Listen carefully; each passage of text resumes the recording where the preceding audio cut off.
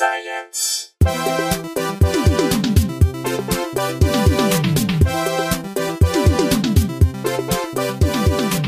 Hey everyone, welcome to Probably Science. I'm Matt Kirshen. There's Andy Wood. Hello there. Congratulations. Thanks. Yeah, this is the day after the airing of the first Jim Jeffries Show episode. It is, so both I and our guest today are slightly hungover. Where'd you guys go? They had an after party. I guess let's just get straight into it. Our guest is both a very fine comedian and also currently working on the Jim Jeffries Show, as will many of the guests, both past and present. But I mean, this is also like Portland comic and Bridgetown alum who we would have had on at some point. Anyways, absolutely, a Bridgetown favorite and Portland comedian who's recently moved down to LA, the very funny Curtis Cook. Hey, Curtis. Hello, everybody. Thank you for having me. Thanks for joining us. So they had an after party at the London Hotel in West Hollywood. Haven't even heard of it. And I'm in West Hollywood. It's West Hollywood. It's kind of near it's right next to like the area where the Viper Room and Whiskey A Go Go are. Oh yeah, okay. So it's right down there, and it was like. So they had... Was Jim there? Oh, yeah. Like, Jim was there and all the execs and everything and all the agents looking like agents, and it was thrown by Comedy Central. Right. So it was like a proper party, and on the ground floor, they seem to have a party for It, the new remake of It. Oh. So that was on the left there, and then we were upstairs. We were on the rooftop. I want to picture them forcing all the cocktail waiters and waitresses to be dressed up as Pennywise, just like tons of clowns. It was entertaining, because we carpooled there, so I drove up in past guest of the show, Suba Agarwal's Rent-A-Wreck. Oh. Because she's only temporarily in LA. Might be full-time in LA if this show runs, and who knows, hopefully. Mm-hmm. But she's, for the moment, renting a car from Rent-A-Wreck, which is exactly as it sounds. It's really a shitty car? Oh, it's a terrible car. I didn't know it was. I thought they were just like tongue-in-cheek. They just mean it's like 10 years old or something. No, it's it's not. It works. But it's a shitty car. It's a shitty, I would say a good 15 years old, trashed, like it's got scratches and stuff, and then pulling into this valet parking. Oh, I love it. At this 5-star Hollywood hotel. That was always my favorite thing at the Sofitel for the podcast festival, was making them valet my 98 Saturn. Enjoy. Stick shift. Sometimes it just... Yeah, there's like Teslas and Porsches. And yeah, oh yeah. And then, I just making the valet had to come around to the other side because only one side of the windows work. Oh, that's awesome. And then handed the key over to the valet, and then as he was driving off, I got shouted afterwards, don't scratch it! We'll be watching. Yeah, I think someone was telling me that one of Seth Rogen's writing partners, maybe Evan, who are his writing partners? I don't know. Some guy had a 80s Buick that he would just drive onto the Sony lot every day because he just didn't give a shit. And eventually Sony... Who's writing partner? Seth Rogen's. Okay. And eventually Sony just bought him a new car because they said, we can't have you driving onto the lot with this because everyone thinks we're not paying you. It looks bad on us. I was like, okay, whatever, I'll take the car you give me. There is some pride in that. Doug Stanhope takes pride in... He often flies business class because he's a successful comic. Sure. And takes pride in dressing as shittily as he possibly can. If he's sitting in the lounge and then the business class seats. Yeah, fuck him. So when you're walking up to sit next to someone rich, you're like, oh, god damn it, this guy just got a free upgrade because someone died or something. It's an administrative error. But yeah, it was fun, right? It was a fun little party. Oh, it was great. It was super fancy. Anytime there's food on a tray that's being handed out to people. Got a low bar, Curtis.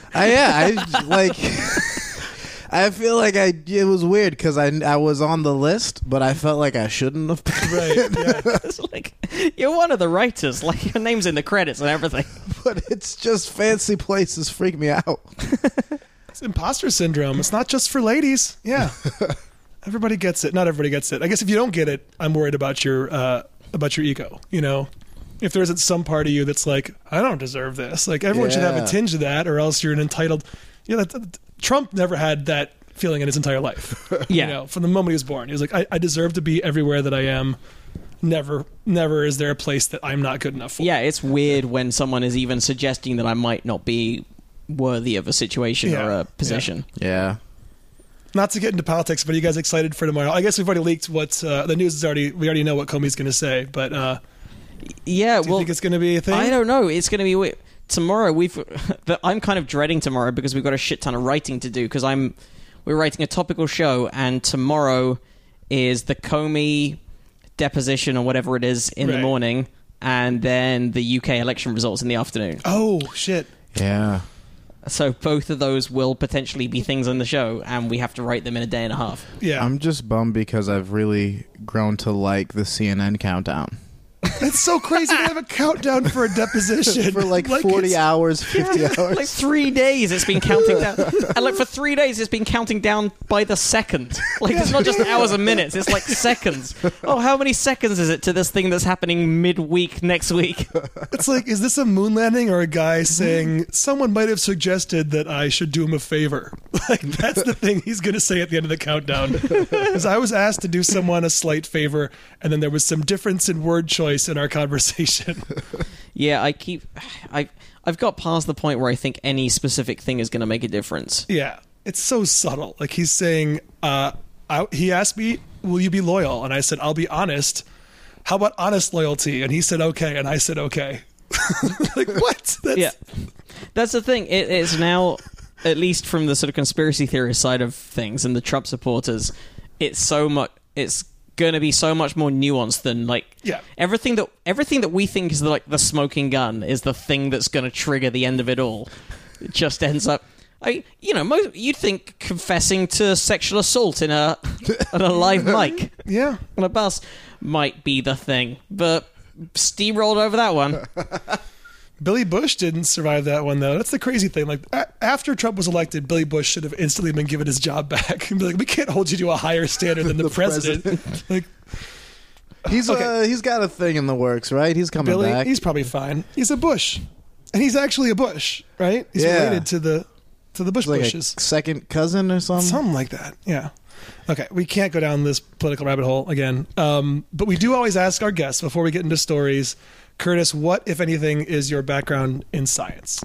I love science very much. Did you have any classes you remember in high school liking or disliking? I remember in college I stopped being a psychology major because I hated neuroscience. And I remember in high school, all I remember is learning about photosynthesis every year. Like they kept bringing it up again. Yeah, like there was only two things in science, and it was photosynthesis and how to make a catapult, and that was it. Wait, what kind of science is catapult making? It was like physics. Like every year we had to like make some kind of a weapon at home, and it just ended up being people's parents making a weapon for them. What sending them out. Area of the country is this? Oh, I'm from Ohio. Okay. What part of Ohio? Outside of Cleveland. Auburn Township, Ohio. Okay, yeah, I'm from Michigan. Not that close, not that far, but it's a relatively similar area. Did you go to Cedar Point? Yeah, you go to Cedar Point. Did your science classes also have like a physics day at Cedar Point every year or not? We might have. I think the school used to go on like big field trips, and then 9/11 happened, and we stopped doing that. Okay. And then we used to go on small field trips to like parks and stuff, and then I went to a batting cage to impress a girl and got hit in the face and shattered my skull, and now they don't go to theme parks anymore. You stopped the whole thing. Yeah, I ruined field trips for generations of children. Did it glance off your bat, or did you just stand right in the path of the... It just hit me right in the eye, and then... off of the bat? No, just out of the machine. Spinged you. And then I was like crying a lot, and my parents were like, you'll be fine, put some ice on it. And then 3 days later, I was not fine, and it turned out my bones were broken. God. And they can't reset those bones, right? You just they like go in through your gum so you don't have a scar, and they put in a bunch of bolts. Like where? Around your eye socket? Yeah, like right in this area. Like just below the eye. Wow. Yeah. Damn. So I know, like, I've been a victim of science. Yeah. What, did you get to take the base though? No, I just cried, and I stopped trying to impress that girl. Oh man! And how old were you again? I would have been 12, I think. That's a bad time to get hit in the face at a batting cage from a girl. Yeah, it's one of the worst ages for that. Real impressionable time. Were you previously adept at batting, or was this just... No, it was the first time I'd ever gone to a batting cage. I was like, how hard could this be? She's going to love it. Were you standing in the wrong place, or was it a wild machine pitch? Like, was it out of the strike zone? I was probably looking at her. Oh, okay. Damn. That's actually, I forgot. I briefly played baseball because my parents made us play every sport, and I hated all of them. But I stopped playing baseball when kids started pitching because I pitched and I hit a kid. And I was like, oh, wait, if I can hit a kid, someone else can hit me. I'm done. I'm no more of this sport. I'm done. That's a smart decision, though. Yeah. Yeah, there's a level of science involved in that. Yeah, it's sort of like a According to this empirically sample based- size of 1, I can extrapolate to the sample size of 2. I am a pitcher. I am bad at pitching. It's doubtful that I'm the only person who's bad at pitching. Yeah. That was the end of that. So you guys didn't. Yeah, I think it was senior year physics classes in high school would go to Cedar Point. It was one day when the park was just physics classes, I think, and you had to do some kind of experiment. That was usually just like put a penny on your knee and go in the demon drop and watch it float around as you're free falling at the same. So Cedar Point is a theme park. Yeah, it's like Magic Oh, Mountain. yeah. Sorry. Totally. It's America's roller non-Midwestern. coast. It's in Sandusky, Ohio, unfortunately named in light of the Penn State's scandal. But yeah, I think it's always like an arms race with the other parks to have the tallest and fastest. I don't know if it currently does, but at times it's had the world's so it's like tallest one of and the fastest. Yeah, it's a really good It's one. like a roller coaster. Roller coaster park. Yeah, it's not like a Disneyland like Where it's more about the atmosphere. yes. No, it's Like I all like Six Flags for that. Like I'm a roller coaster fan, and Six Flags, if you've been to that near LA, is Yeah, like, Cedar the Point and theme Six is- Flags are neck and neck. I mean, Get Cedar it, Point I but- think is better, but yeah. cool. Yeah, the theme at Six Flags is so tenuously alluded to. I think it's like a Warner Brothers Well, there's theme. a few things they own, or they have DC superhero themed rides. They got the Looney Tunes. But there's They got like the there Warner might be like Brothers cartoons. a Yeah. student wandering around in like a Batman T-shirt or something, and that's Yeah. as much as they go with No, the there's character. there's a Batman. There's a couple Batman rides. There's the Riddler ride, Yeah. and there's like the Superman. But Lex there's Luthor nothing to ride. connect that ride to the concept of Batman, other than the it already colours. has like Batman stuck in it. Is painted the colors of Batman. Yeah, like when you're waiting in line, you walk by some. They try to make it seem like you're in his Fortress of Solitude or something. Yeah, and then the there's a- Riddler ride is just painted green, and that's about it. Really. Yeah, and there's a ride that my favorite ride is. I think it's just called Apocalypse, and it was designed. I think it was built during one of the Terminator sequels, like Salvation or one of those ones in the last 15 years. And they must have lost the rights or the partnership with Terminator, so they just had to scrub all Terminator stuff from it. But it still is very obvious it was Terminator-y. There's even one robot skeleton that just maybe they just like put a face on it or something. It's a Terminator. That's a Terminator right there. There's no way that's not. Sarah Connor. Right? Yeah. We got to go back there. I haven't done a Magic Mountain trip in a while. Yeah, it's hard now that we've got this. Well, okay, got this fancy right- job having guys. I know, Yeah, but yeah. it's like that's the one of the annoying things about now having an office job that has normal work hours.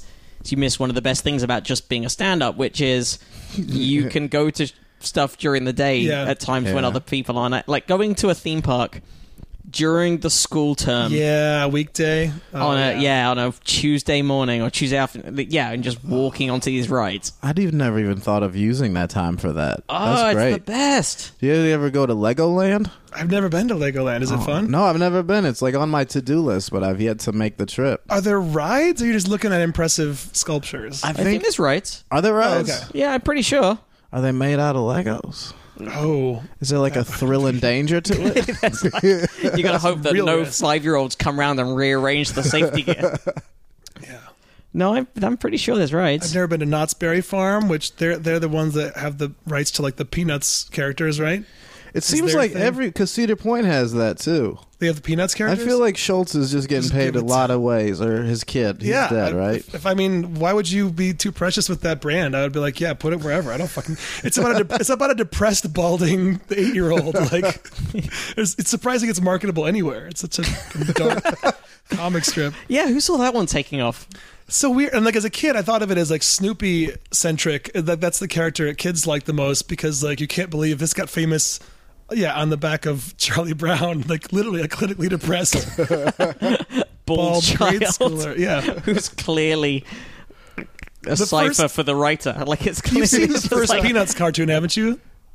The first ever comic strip is if it's what I think it is. There goes Charlie Brown. Let me see if this is true. Yeah, 1950. There's two kids sitting on a street corner. Well, here comes old Charlie Brown. And he's walking by him. Good old Charlie Brown. Yes, sir. Keeps walking by. Good old Charlie Brown. And the last frame is the one kid saying to the other, how I hate him. That's the whole comic strip. 1950. what about post-war America? It's bizarre. Yeah. It's fucking weird. I don't have a good transition. I do. Oh, good. Okay. Wait, we wasn't going for transition. I'm just talking naturally, and who knows what might come up. Hey, you know how you were very much beaten by that batting machine? I like this. You know what else machines will be better than humans at in the near future? Specifically around 43 years from now. Is it everything? Pretty much everything. According to this story, AI will beat humans at pretty much everything. I think it particularly means within the board game world and that kind of thing. But by 2060, say experts, enjoy beating robots while you still can. There's a 50% chance that machines will outperform humans in all tasks within 45 years. So I guess not just board games. According to a survey of more than 350 artificial intelligence researchers. Talking like battles of the bands is? Yeah. Okay. Well, AI will master many activities a lot sooner, though. Machines are predicted to be better than us at translating languages by 2024. Wow, that seems reasonable. Yeah. Less than a decade from now. Writing high school essays by 2026. It doesn't say writing essays. It says writing high school essays. Well, I presume that's like, okay, it will. That's a way of saying that it will be at the are also hard for machines. It'll be at the high school level of essay writing by 2026. I presume probably the university level not long after that. Driving a truck by 2027. Working in retail by 2031. Writing a best-selling book by 2049. That one is so like the best-selling part is not a quantitative. You have to put it out and see if it sells. Yeah, it's like when people go to you and go like, "I need a viral video." That's well, yeah, you don't get to determine whether it's viral. You're making a video. I need a successful song. Yeah. And surgery by 2053. Oh, that one's exciting. Well, I guess surgery seems like it would come before the best-selling book, doesn't it? The robots have to find themselves first. Yeah, I guess. Yeah, I mean, a lot of apparently being a surgeon is confidence, and we know how robots are prone to self-doubt. Mm-hmm. In fact, all human jobs will be automated within the next 120 years, say respondents. When will robots be better at stand-up comedy? I would guess by the best-selling book phase, right? How could you write a best-selling book and not also have the ability to craft jokes that would be... It does say best-selling book and not like great classical literature. Okay, so there is like John Gresham books. Yeah, like a Dan Brown. Yeah, it's like a Dan Brown, not a Margaret Atwood. Okay.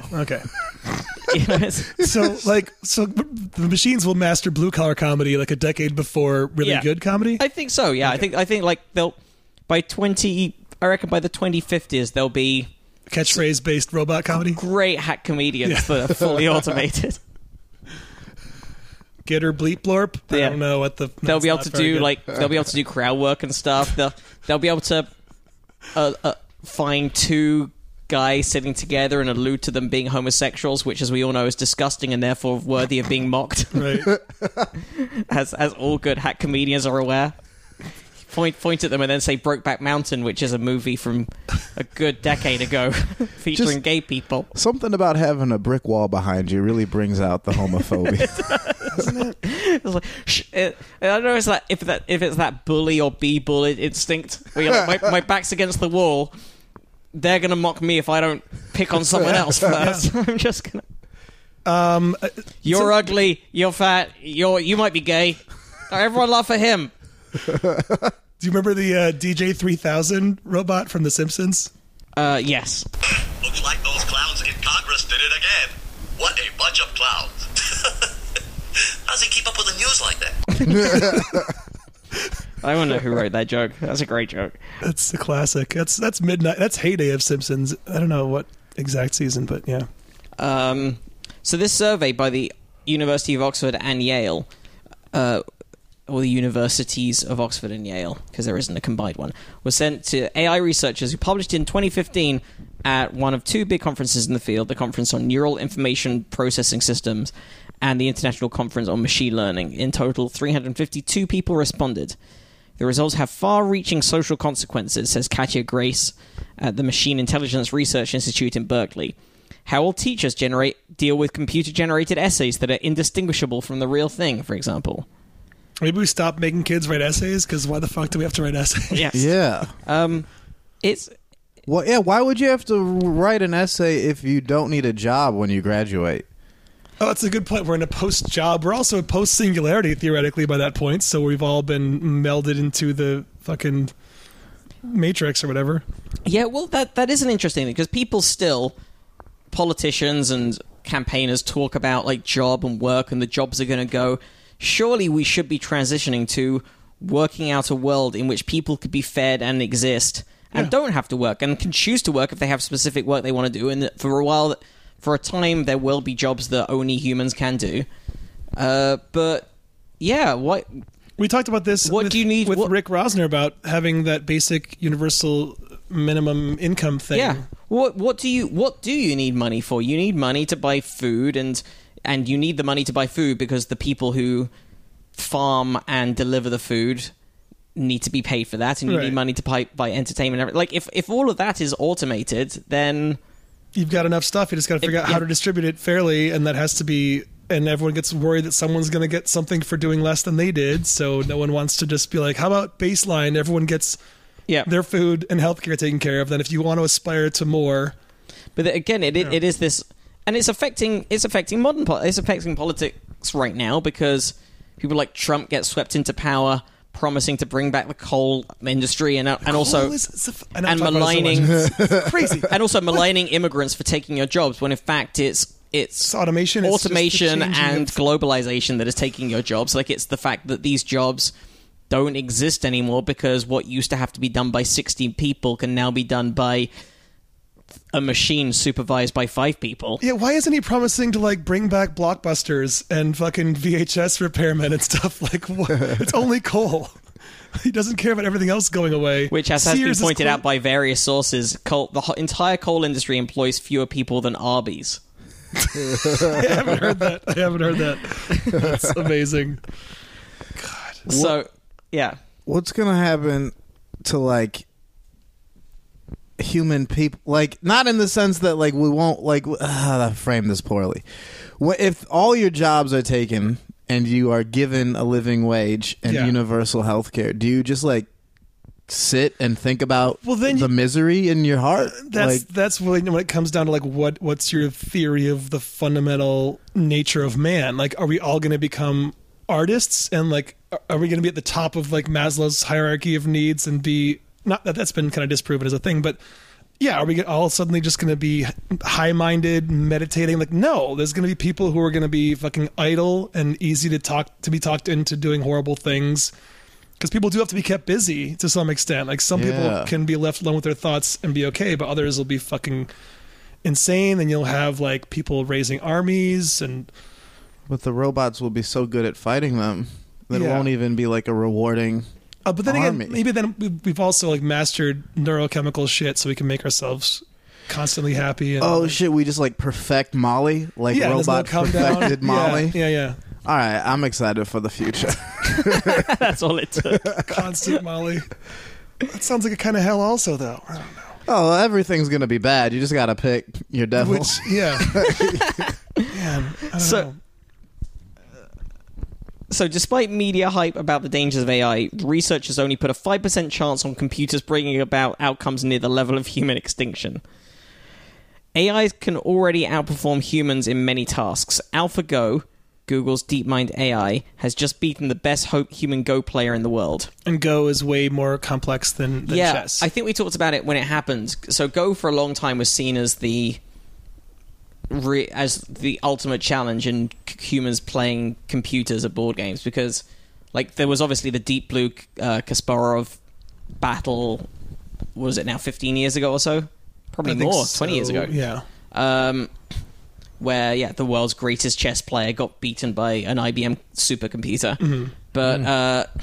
But chess has far fewer permutations. Go has so many possibilities for each move. It's like more moves than there are atoms in the universe or something. Yeah, because it's a 13 by 13 grid, and unlike chess where you start off with the pieces in certain places and they can only go in certain places, there's so much more freedom as to where you can put the pieces on the grid. Yeah. And there's a lot of freedom as to where they can go. So there's so many more options for every single move. Why would anyone make this game?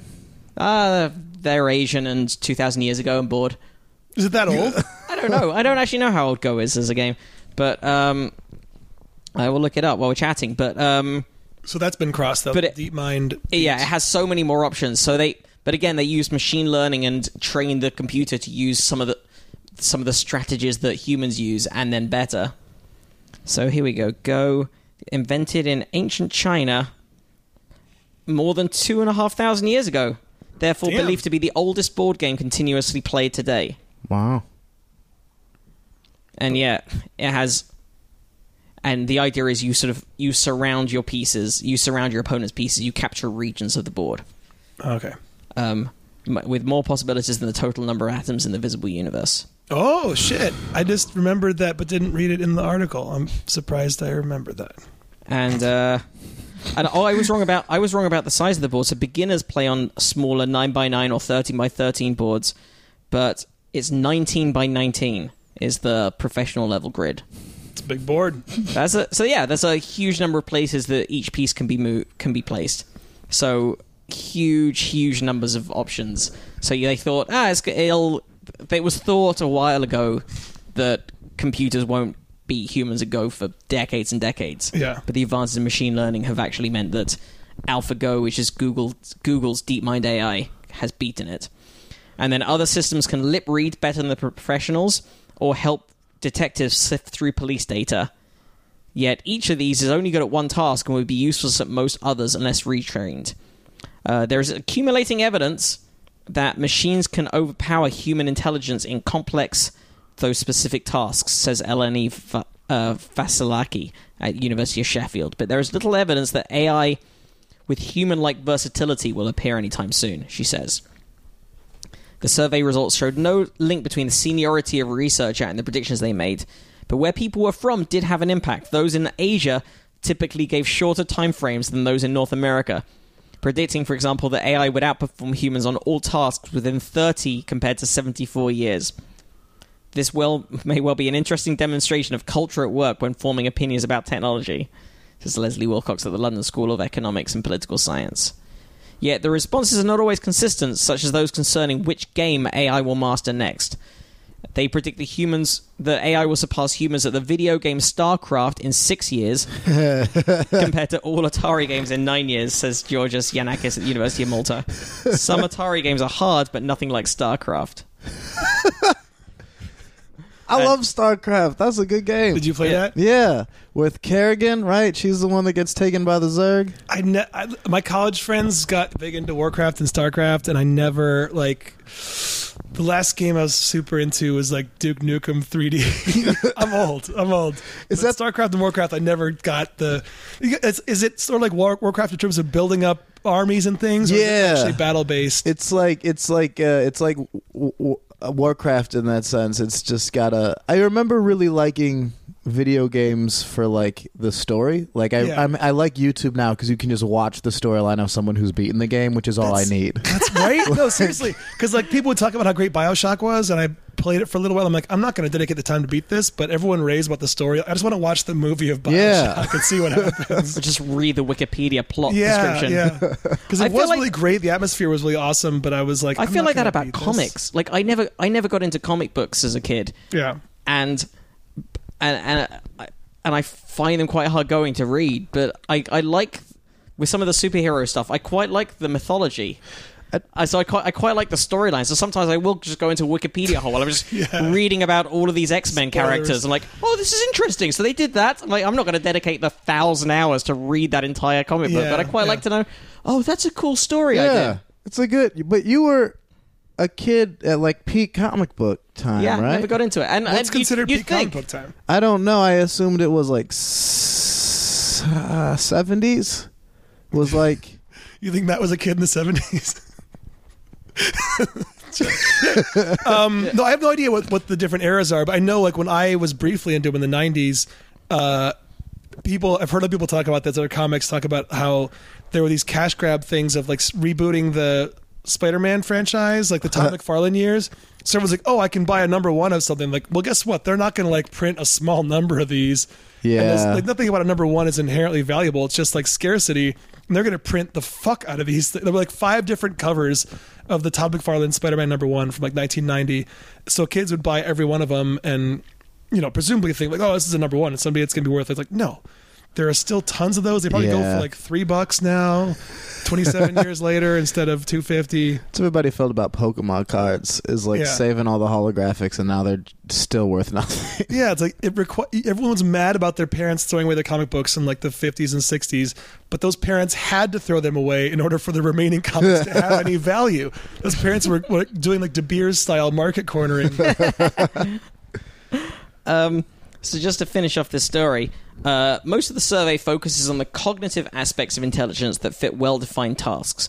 The parts of intelligence, such as emotional intelligence, go beyond cognition, says Yanakakis, rather. It would be interesting to ask when AI will surpass humans at being art or movie critics.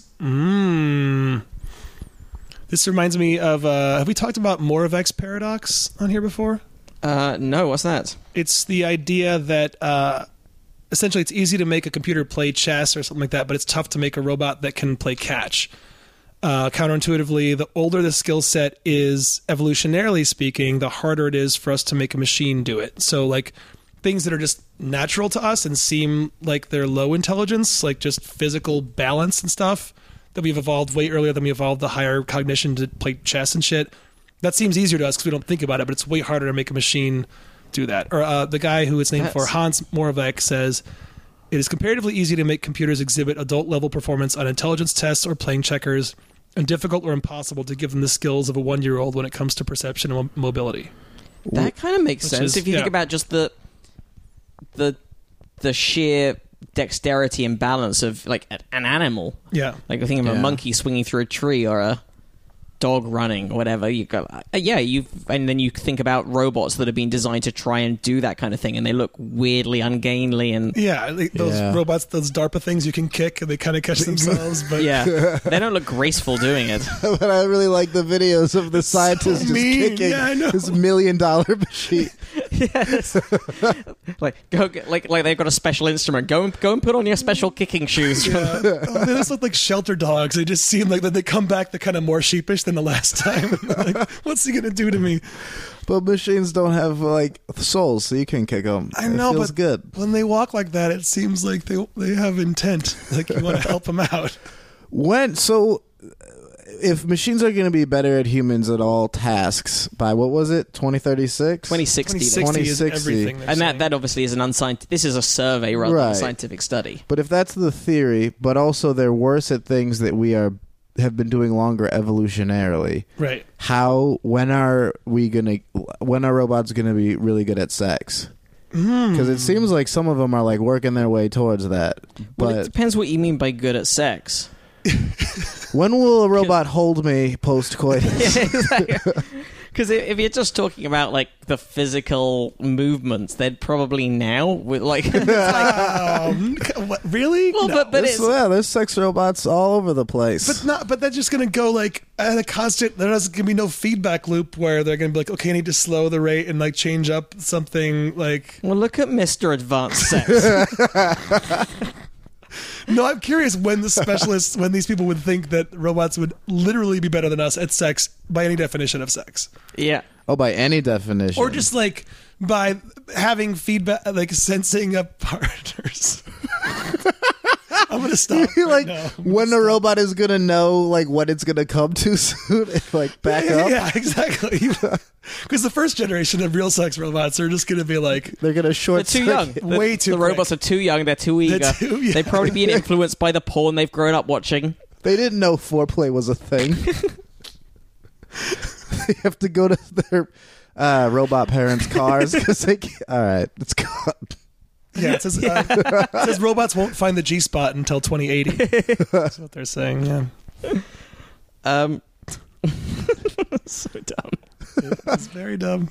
Where to go from there? You know who probably had a hard time with foreplay on account of having short, stubby arms? Was it T-Rexes? T-Rex, yeah. They're probably pretty bad at... at... story that Powell sent? Yeah. And I don't have it open in front of me, so I thought maybe you did. How did T-Rexes... Did they... Are they like a graphs? Not graphs, but like... Because it wouldn't be like the bending style of a normal animal, right? Because of the stubby arms. I think it would actually be easier to mount. Like they sort of naturally slot on top of each other. But the tail would get in the way. How did T-Rex's bone? Oh yeah, wait. Where do the females have? That's a fair point. How do they? That's a great point. Where does the tail go?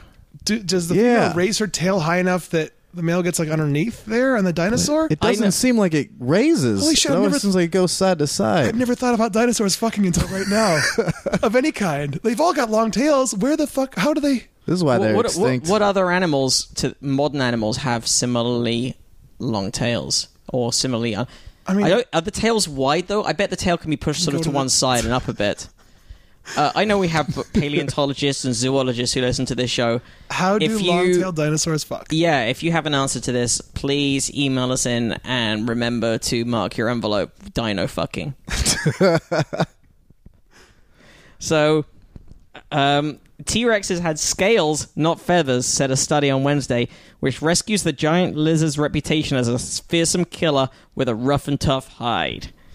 Researchers claim to provide evidence for feathers in ancestors of T-Rex and suggested the iconic carnivore may itself have sported bird-like plumage rather than reptilian scales. Those findings challenge a long-held contention that large-bodied dinos had no feathers, requiring them for neither warmth nor flight. For the new study, an international team of scientists tracked down museum samples of skin from T-Rex and several of its cousins in the Tyrannosaurid family and compiled a database of fossilized hide impressions. These included skin patches of the neck, pelvis, and tail of a T-Rex from the Houston Museum of Natural Science, as well as samples from 4 other members of the extended Tyrannosaurid family. The group that roamed the planet during the late Cretaceous, which extended from 99 million to 65.5 million years ago, when an asteroid slammed into Earth and wiped out all land-dwelling dinos. The team concluded that extensive feather coverings in Tyrannosaurids, which lived much earlier, were already lost in the common forefather of T-Rex and its cousins about the time that that late period began.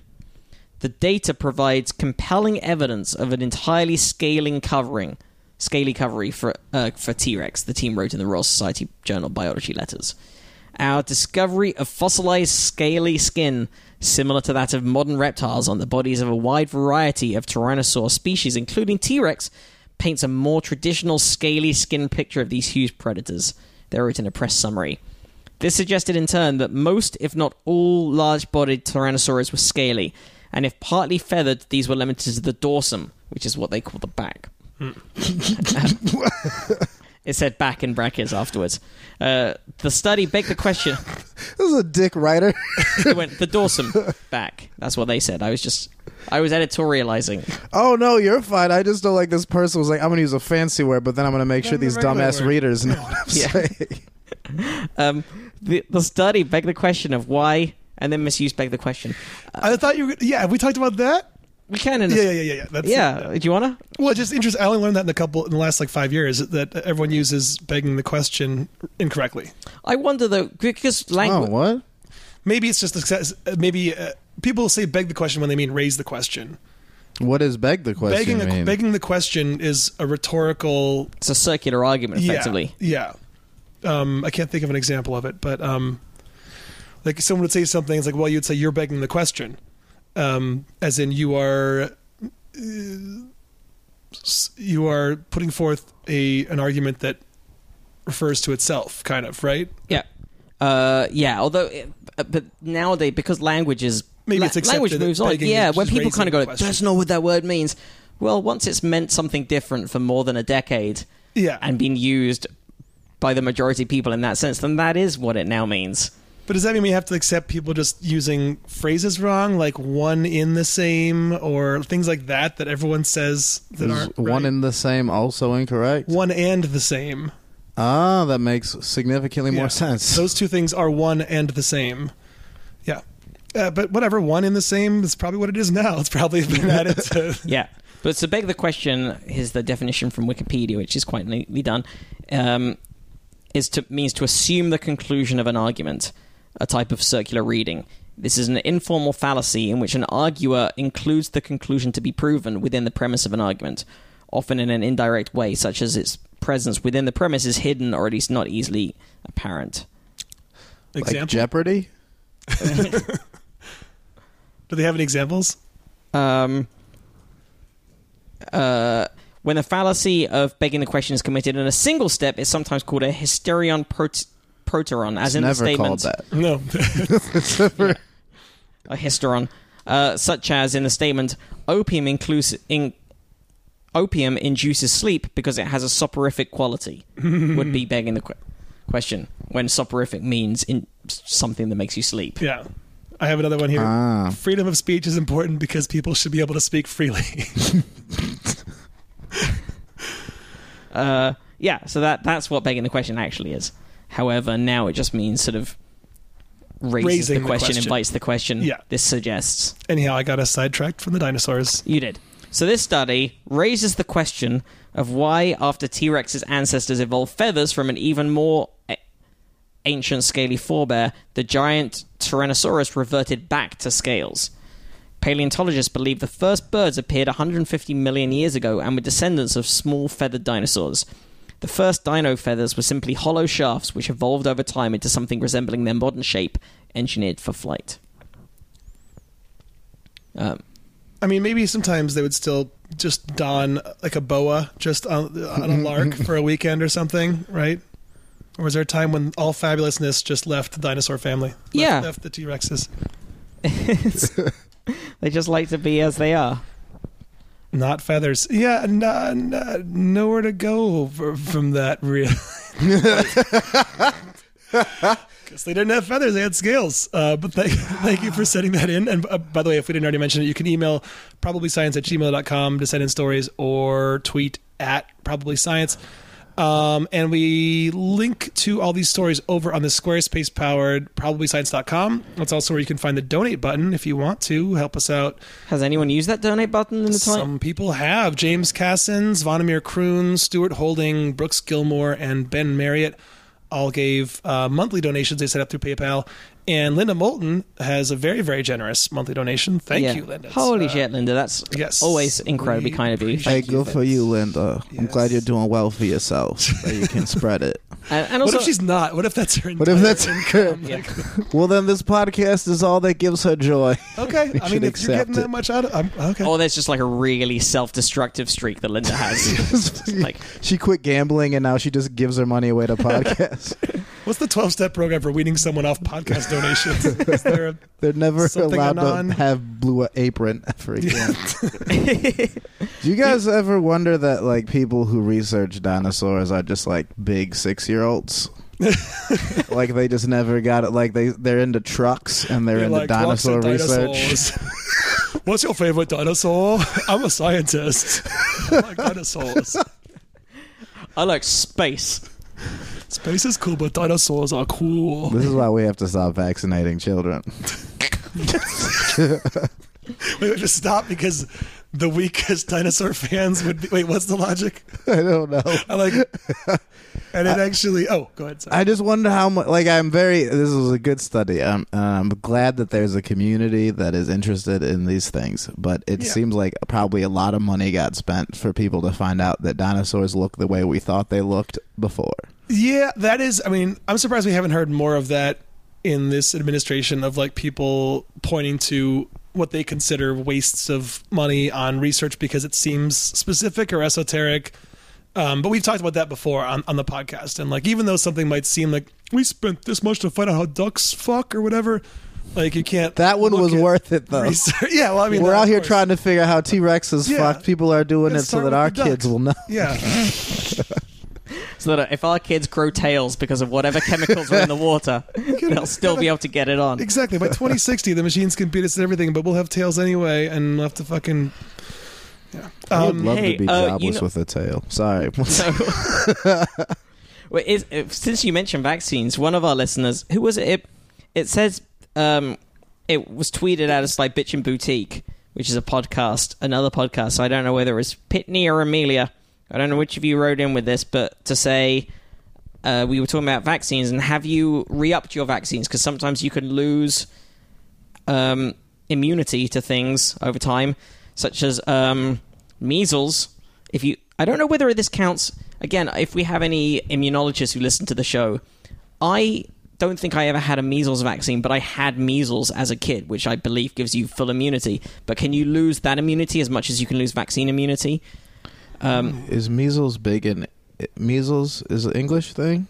Well, it's an international thing, but it was the measles, the fake measles vaccine scare that caused a real measles infection scare. It started off with an English doctor, an English fraudulent doctor, Andrew Wakefield. It seems like until this recent anti-vaxxer movement, the only time I really ever hear about measles or whooping cough are people in the UK. Well, I'm British and have had both. Some of those things. Is measles the one where you tie a bandana around your head, or is that mumps? What's to tell people you have it so they know to stay away? There were all these like old cartoons where someone would get it, like either the measles or the mumps, and they would have like a scarf tied around. vertically Yeah, around, yeah. like, the other one's cancer, but the one where it's tied vertically. So like the way you do when you have a toothache in a cartoon. Right, Yeah. I was going to say, or if you're a ghost whose jaw is going to fall open in a Christmas Carol if you don't keep... I don't know. I also had mumps. I really had the full... You had mumps? Yeah, I had mumps as a kid. Is mumps Wait, you had all three fatal? of those things? I didn't have rubella, which is the R in the MMR vaccine. But you had measles, mumps, and whooping cough. Yeah. Or as an adult. You I had whooping cough as an adult, which we talked about on the show, and actually talked about quite recently on this show again. Are you okay? Yeah.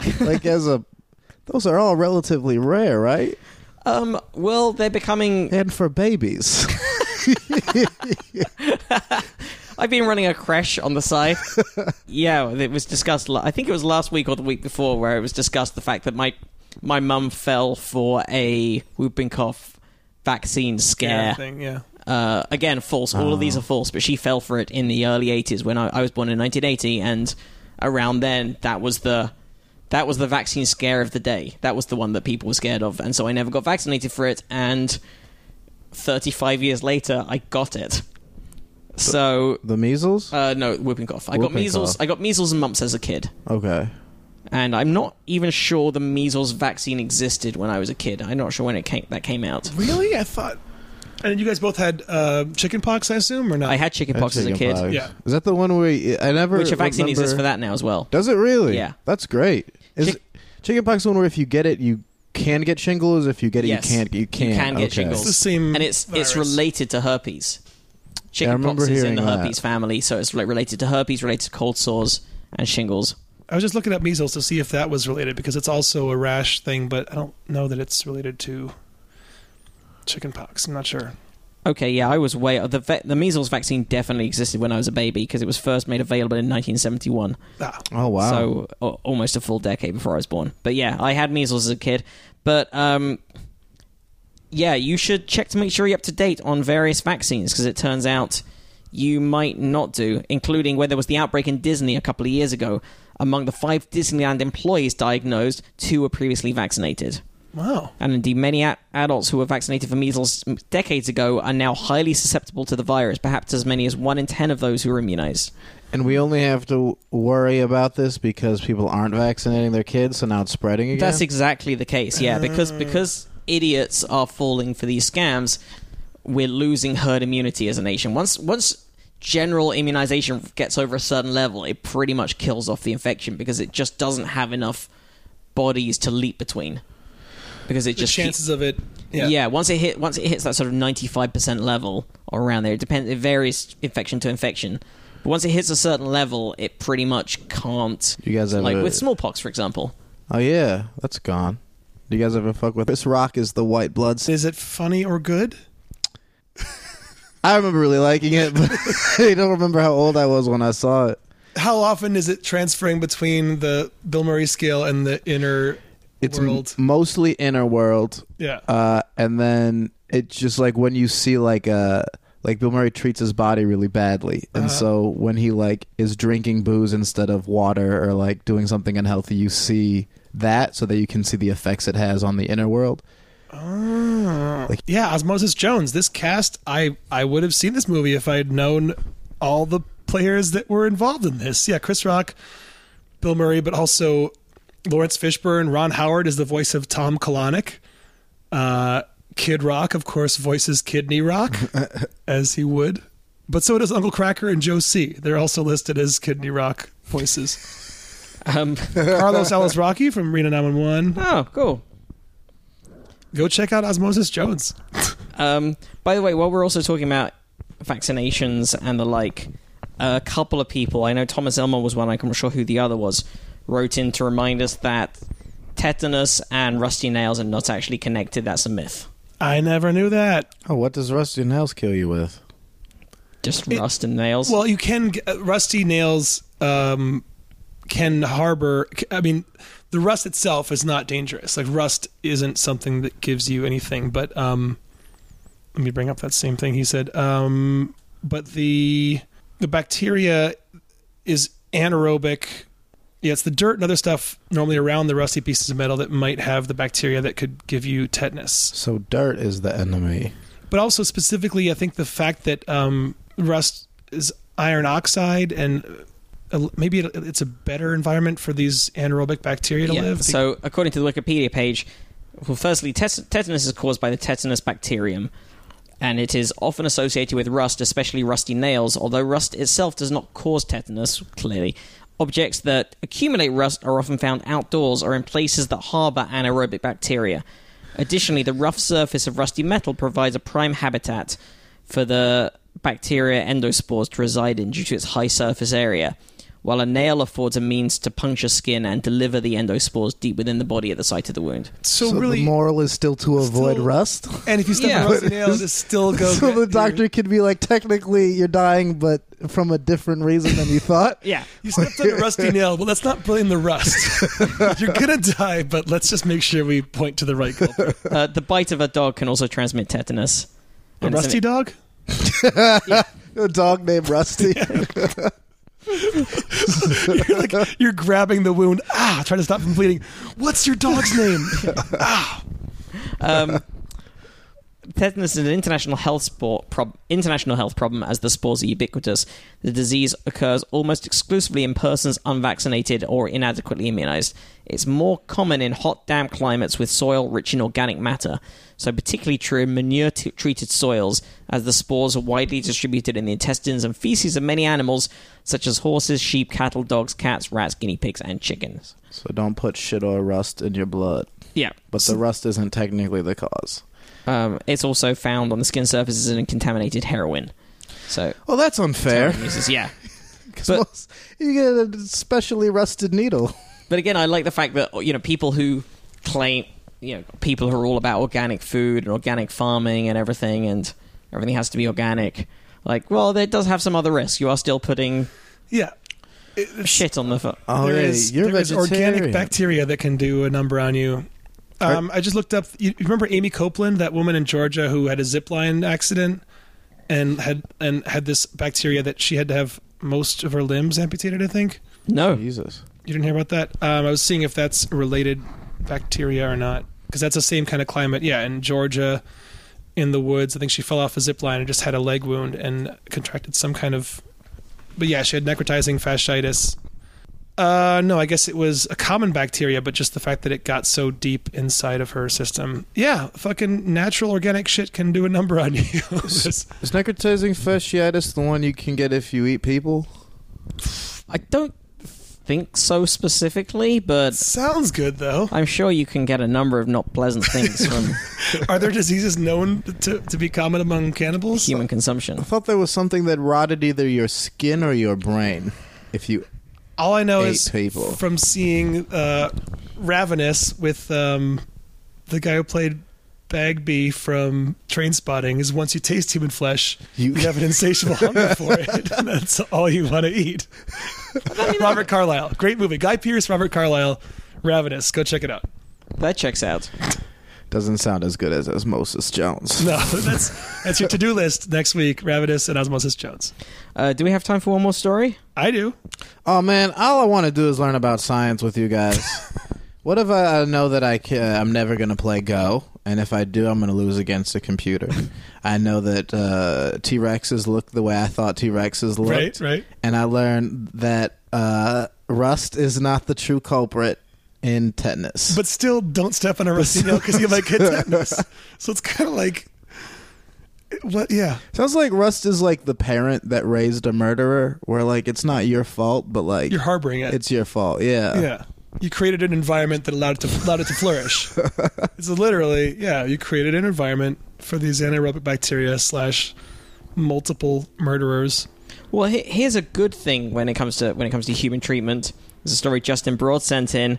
A substance found in parasitic worm spit, not a good start, might help prevent thousands of amputations a year.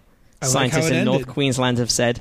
James Cook University researchers in Cairns are harnessing the molecule produced by a Thai liver parasite that can supercharge the healing of wounds.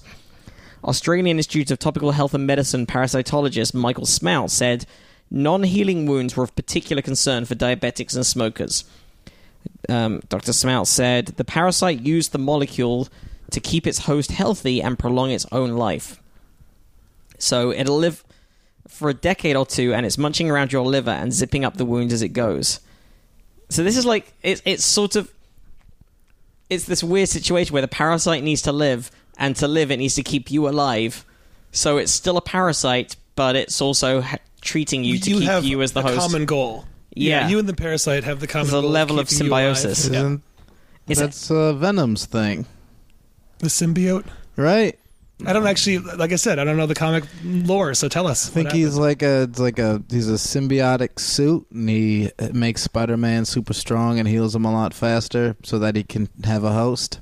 But he never infected Peter Parker, he infected someone else? He infected Peter Parker, and then he later infected the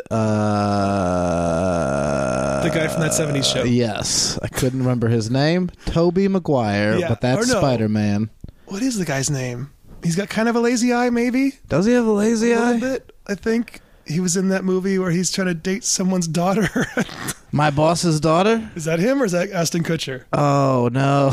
I don't know. We're in an early 2000s loop. I'm not going to look it up. That 70s show guy. Yes. That 70s show guy. Topher Grace. So he gets in Spider-Man first, and then he gets to Topher Grace, and Topher Grace and the symbiote both hate Spider-Man, and so it eats away at their...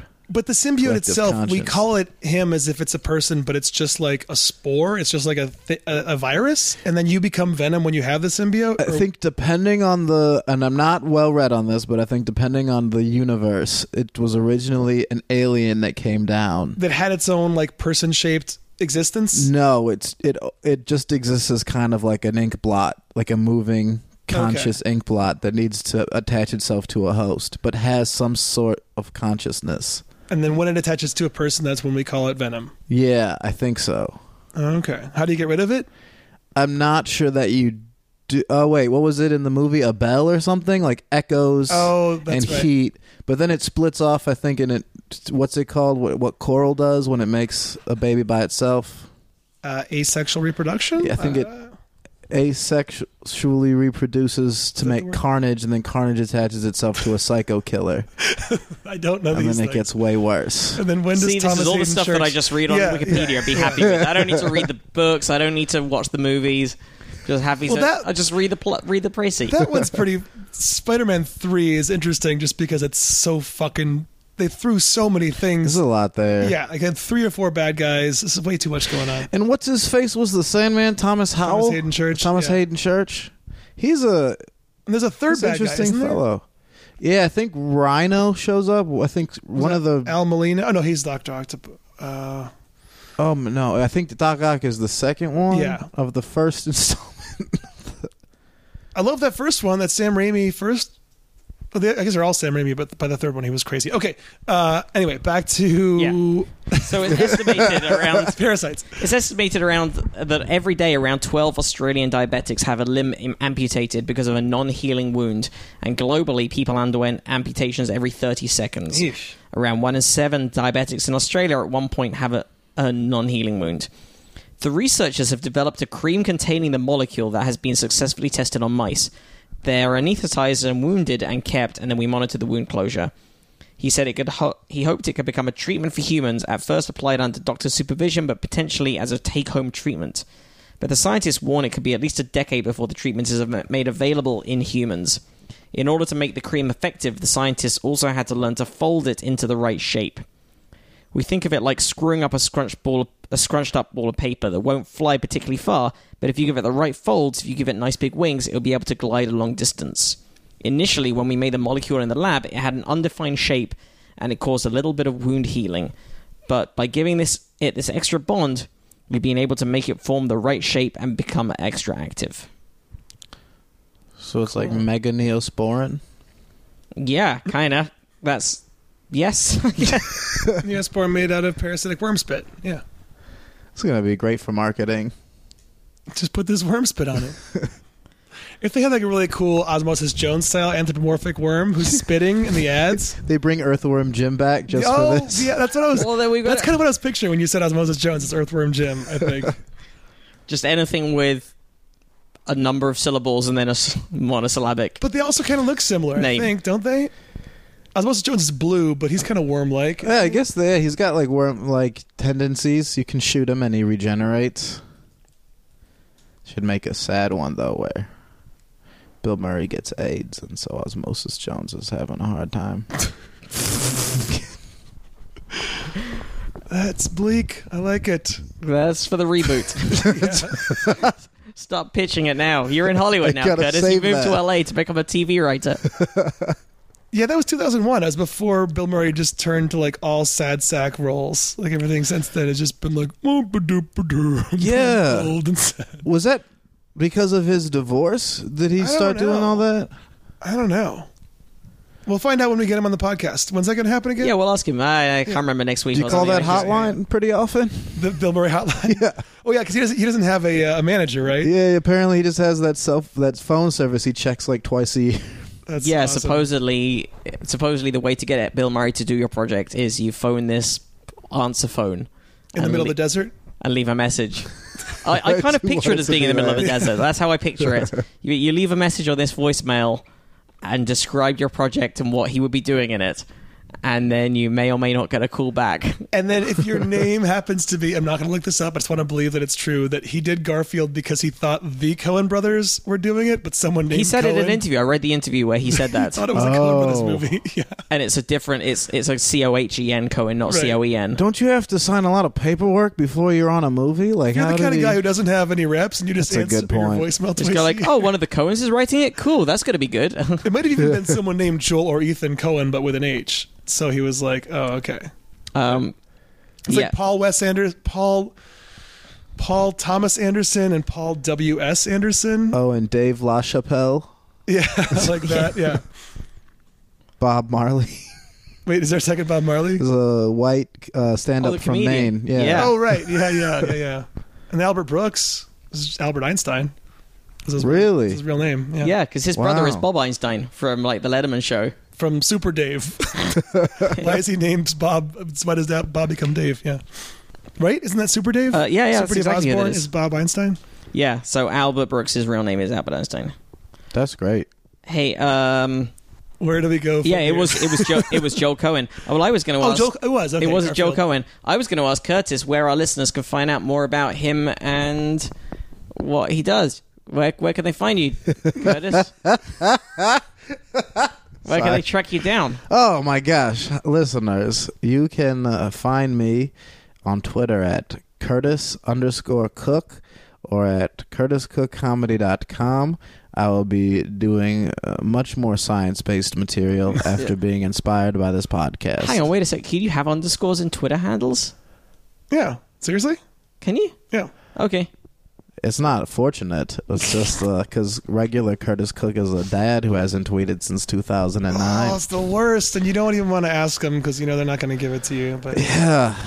I'm going to see what the last dad Curtis Cook tweeted. I haven't gotten Andy Wood on anything, so I don't even try. It's just Andy. Oh yeah, well, there's First time I tried, I couldn't, so it's been Andy T. Wood for every platform. Oh, that's solid, though. there's hundred. So he's a net developer and a web developer. He has 37 followers. He has done some stuff. He's retweeted some stuff more recently. Oh, okay. And no, he last tweeted himself in December 2016. Oh, okay. Good for him. Glad he's active. I was in a bar over the weekend, and they had Comedy Central on. I saw you on a Clusterfest show. Oh, yeah. Is that That was a lot something- of fun. Is that going to re-air? Or was it a one-time? I doubt that it will re-air on television, but I believe that they have access to the taped special on their website. If you do, guys, just look up Colossal Clusterfest. on Colossal Comedy Central's site. Clusterfest. You can Yeah. watch me tell a joke. Was it quick, short segments for everybody? Yeah, they had 3 days worth of things to cover, so everybody got real quick cuts, which was great because it was like I got as much time as they gave like Vince Staples, which is like a great feeling. That's know? Awesome. Nice. So yeah, check those out. Check out the Jim Jefferies show on Comedy Central, and you'll see words that Curtis and I have both put into his mouth. See those words? See those words. You will see those words with your own eyes. That was very professional. I keep forgetting to plug the show. I'm bad at plugging and self-promoting, and also I don't know how much us plugging it. Well, I don't know. If every listener watched it and told 2 of their friends to watch it, that would make a difference. That's a fair number of viewers. Yeah, nowadays in the modern TV environment where there's so many different channels, and it's not like back in the day when everyone in the country decided between the 2 shows. Yeah. Which of the 2 programs should we watch? The first show I ever worked on, I think, got... the viewership was about a 20th of what that one Wired video we did 2 weeks ago got. Yep. That was like a show with a budget that's on an actual TV channel. Yeah, so that's kind of bonkers. Yeah. So, check that out. Have a look at that. You can find us at Probably Science and probablyscience.com. You can find us individually at Andy T. Wood and at Matt Kirshen. Yep. Give us a follow if you're not already following. Give us a subscribe if you're not already subscribing. You guys got a Patreon page? We don't have a Patreon page. We've been very bad about that, but we do have the donation button on the website, and people have set up monthly donations, and that's very kind of them. Or also one-off donations. We appreciate them all. It helps us keep this thing going. And spreading the word is another very nice thing that you can do if you're not in a position to be able to send us any kind of money. Tell other people to listen to us. Write nice things about us on the internet. Write nice things about us on the iTunes page. Give us cool reviews. You're a sweet person. You're like doing this very nice thing right now. It's not. Is it nice? It's like broke ass can't pay us, please. That's so nice. Well, it's still fundamentally a free podcast. We very much appreciate anyone who does choose to donate, but it's not compulsory. It's nice to be a part of a podcast that has an audience to be nice to. We're very lucky. Something about science means we haven't had... I think we've had like one shithead in 5 years who's tweeted at us. Yeah, we very... Everyone else is really solid. Our listeners tend to be very nice, cool people. You don't get any like anti-science people? Like, it seems like probably science would... I don't think we're prominent enough, and I think that probably in the title is enough. Yeah, everyone gets it. There's enough space for doubt that it dissuades any of the people. I'm trying to think that, like, the biggest negative criticism is just if we talk about politics too much. But it's like, we're living in a crazy time. It's kind of interesting. But, for the most part... Science is getting all fucked up now. Yeah, I think... Oh, I don't want to go down this road again. But it'll be cool to be able to say, once this whole thing is passed, that we got to see this craziness go down. Because this will be a blip in history that will be remembered. Or it'll be the end. But, like, this will be a crazy time. You'll tell your kids, like, yeah, I was around when that fucking orange-haired guy was the president of the country. Like, really? It was real. It happened. So there's that. And with that... Curtis, thank you very much for joining us. Hey, thank you guys for having me. This was a blast. Listeners, we will be here next week. Take care. Yep, thanks. Bye.